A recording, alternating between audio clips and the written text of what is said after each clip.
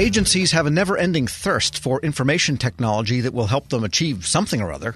For what the mix will look like for the rest of 2019, we turn to Laura Christ, Federal Market Analyst at Bloomberg Government. Laura, good to have you back. Thanks for having me. And you've compiled a list of technologies, I guess there's 10 of them, that will account for quite a bit of spending in 2019, from artificial intelligence to transportation and logistics. Tell us more about this list. One of the things I should mention is that there are a couple in here that are more focused on professional services, and they do have a little bit of a tech angle to them, but 7 of these are true IT markets. So if we're just talking about the IT markets, I think the largest ones will probably be cybersecurity in fiscal 2019. Cloud services is also a big one, and both of them are large and also growing. And let's talk about blockchain for a moment, because that's something that has been touted as the greatest thing since sliced bread for now a couple of years. And you do show it growing rapidly, again, from a very small base, so it's still not a big number, but the growth is significant. And what do you see happening to cause this? Sure. So what we've seen in previous years is almost exponential growth in this market to over about 10 million, which is still very small in 2018. But we actually found that even though it was only at about 12 million, there was more money spent in fiscal 2018 than all previous years put together on blockchain. And we expect this to continue, and the reason is because there are a lot of programs happening right now. So the Health and Human Services Department has a pilot program going, and then there are a bunch of opportunities out right now. So the Homeland Security Department, DARPA, Treasury, they all have opportunities out, solicitations out, looking for contractors to help with a variety of different uses of blockchain. And we expect that those contracts will be awarded in fiscal 2019 and that there will be more spending on those. We've also seen there's just more interest in blockchain, so we're seeing that, or we're expecting that more money is going to be invested. It's a little hard to tell in the budget, but just based on the solicitations and the way that agencies are thinking about blockchain, that's why we expect it to grow so much next year or this year. And do we expect to see blockchain go into production systems or systems of record, or will it still be the experimental stage? So right now, a lot of it is pilot programs. I think that we might start seeing it go into actual production in 2019. I mean, there has been some uses of blockchain that have gone into production already.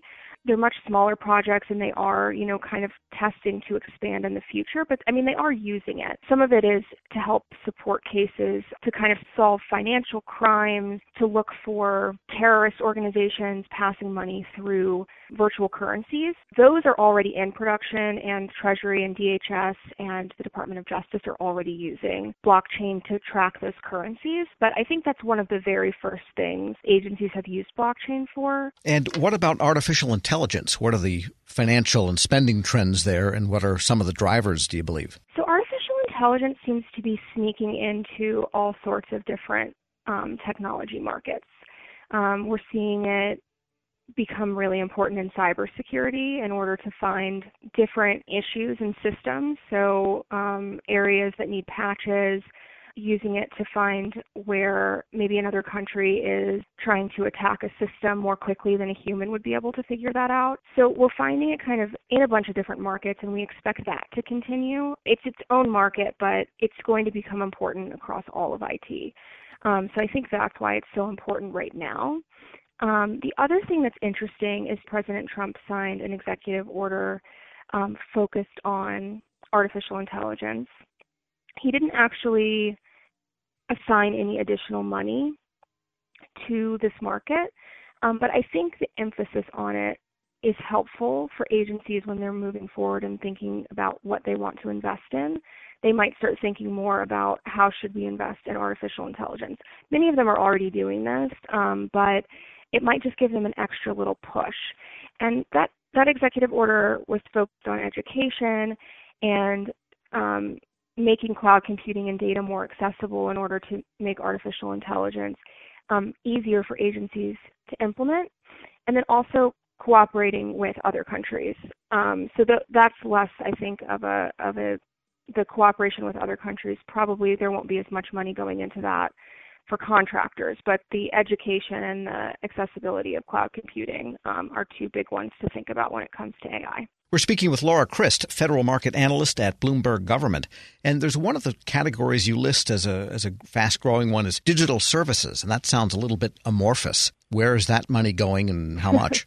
Sure. So digital services is going to be how either the public, so you and me, or how agency employees interact with data and services that the government offers. So it could be through websites, that could be through mobile apps. One of the things that was passed recently was the 21st Century Integrated Digital Experience Act, or it's probably more commonly known as the 21st Century IDEA. And that act is a good example of the types of things that agencies are going to be doing moving forward. It was passed in December, and it's going to require that agencies that are building new websites or that are kind of revamping their websites, that they're focused on being user-friendly and that they're going to be available on mobile devices. So it'll make it easier for maybe citizens interacting with Social Security or Veterans Affairs to get the forms that they need easier, to get through some of those processes a little bit easier that a lot of times Sure. are very difficult for people to either find what they need or just interacting with the sites is just difficult. So they're trying to make that easier, and that's where we can expect a lot of this money to go. So the spending for digital services is really spending on professional services to build the digital services. Some of it is. Some of it would be professional services, especially if you're including IT within professional services. A lot of it will be website creation. It'll be user experience, professionals coming in and trying to make those sites easier for people to use, and thinking about how do people click through different links to find things, and how can we make it easier for them to get to what they're looking for a little faster. And what about financial management services and systems? Will this spending be mostly toward shared services, as a couple of administrations now, 3 or so in a row, have urged agencies to do, or will they be building brand new financial management systems? So this one's an interesting market because this one has been pretty stable and actually decreased a little bit in fiscal 2018. So this one was kind of a wild card one that we threw in, and the reason is because of the DoD failed audit. And the reason, so we're expecting that this one would grow in 2019 because with the Pentagon's failed audit, they have already spent a bunch of money fixing financial systems, and we're expecting them to continue fixing those. So this could be a variety of things, but the reason why we focused on it was for those financial system fixes. It could be that they're going to build new ones, but I think this one's more focused on kind of improvement rather than new systems. And we've got to ask you about another big one, which is cloud services, also growing. Will the quality and tenor of what they buy for the cloud be different in the coming couple of years? The reason that cloud services is expected to grow so much in 2019 is because we have all of these solicitations that are either in source selection or that are stuck protest or that are being competed right now that we expect in 2019 to be awarded and spending to start on those. So obviously there's been a bunch of spending on migrating to cloud in previous years, but all of these contracts that we've been tracking, like DEOS and JEDI, and then there's one that NOAA's doing where it wants to put all of its climate and weather data into the cloud, all of those agencies to start spending on them in 2019 and maybe some into 2020 before some of that gets started just because of the protests. That's kind of why we are looking at the growth there, is because all of those contracts are expected to come through. Laura Christ is a federal market analyst at Bloomberg Government. Thanks so much for joining me. Thank you. We'll post more information and a link to this interview at federalnewsnetwork.com/Federal Drive. Subscribe to the Federal Drive at Apple Podcasts or Podcast One. A good story helps us understand the world and how to make it better. That idea drives what we do on the Daily News podcast, Post Reports. We bring you stories that empower people. You know this is a fraud, right? Why are you calling people doing this?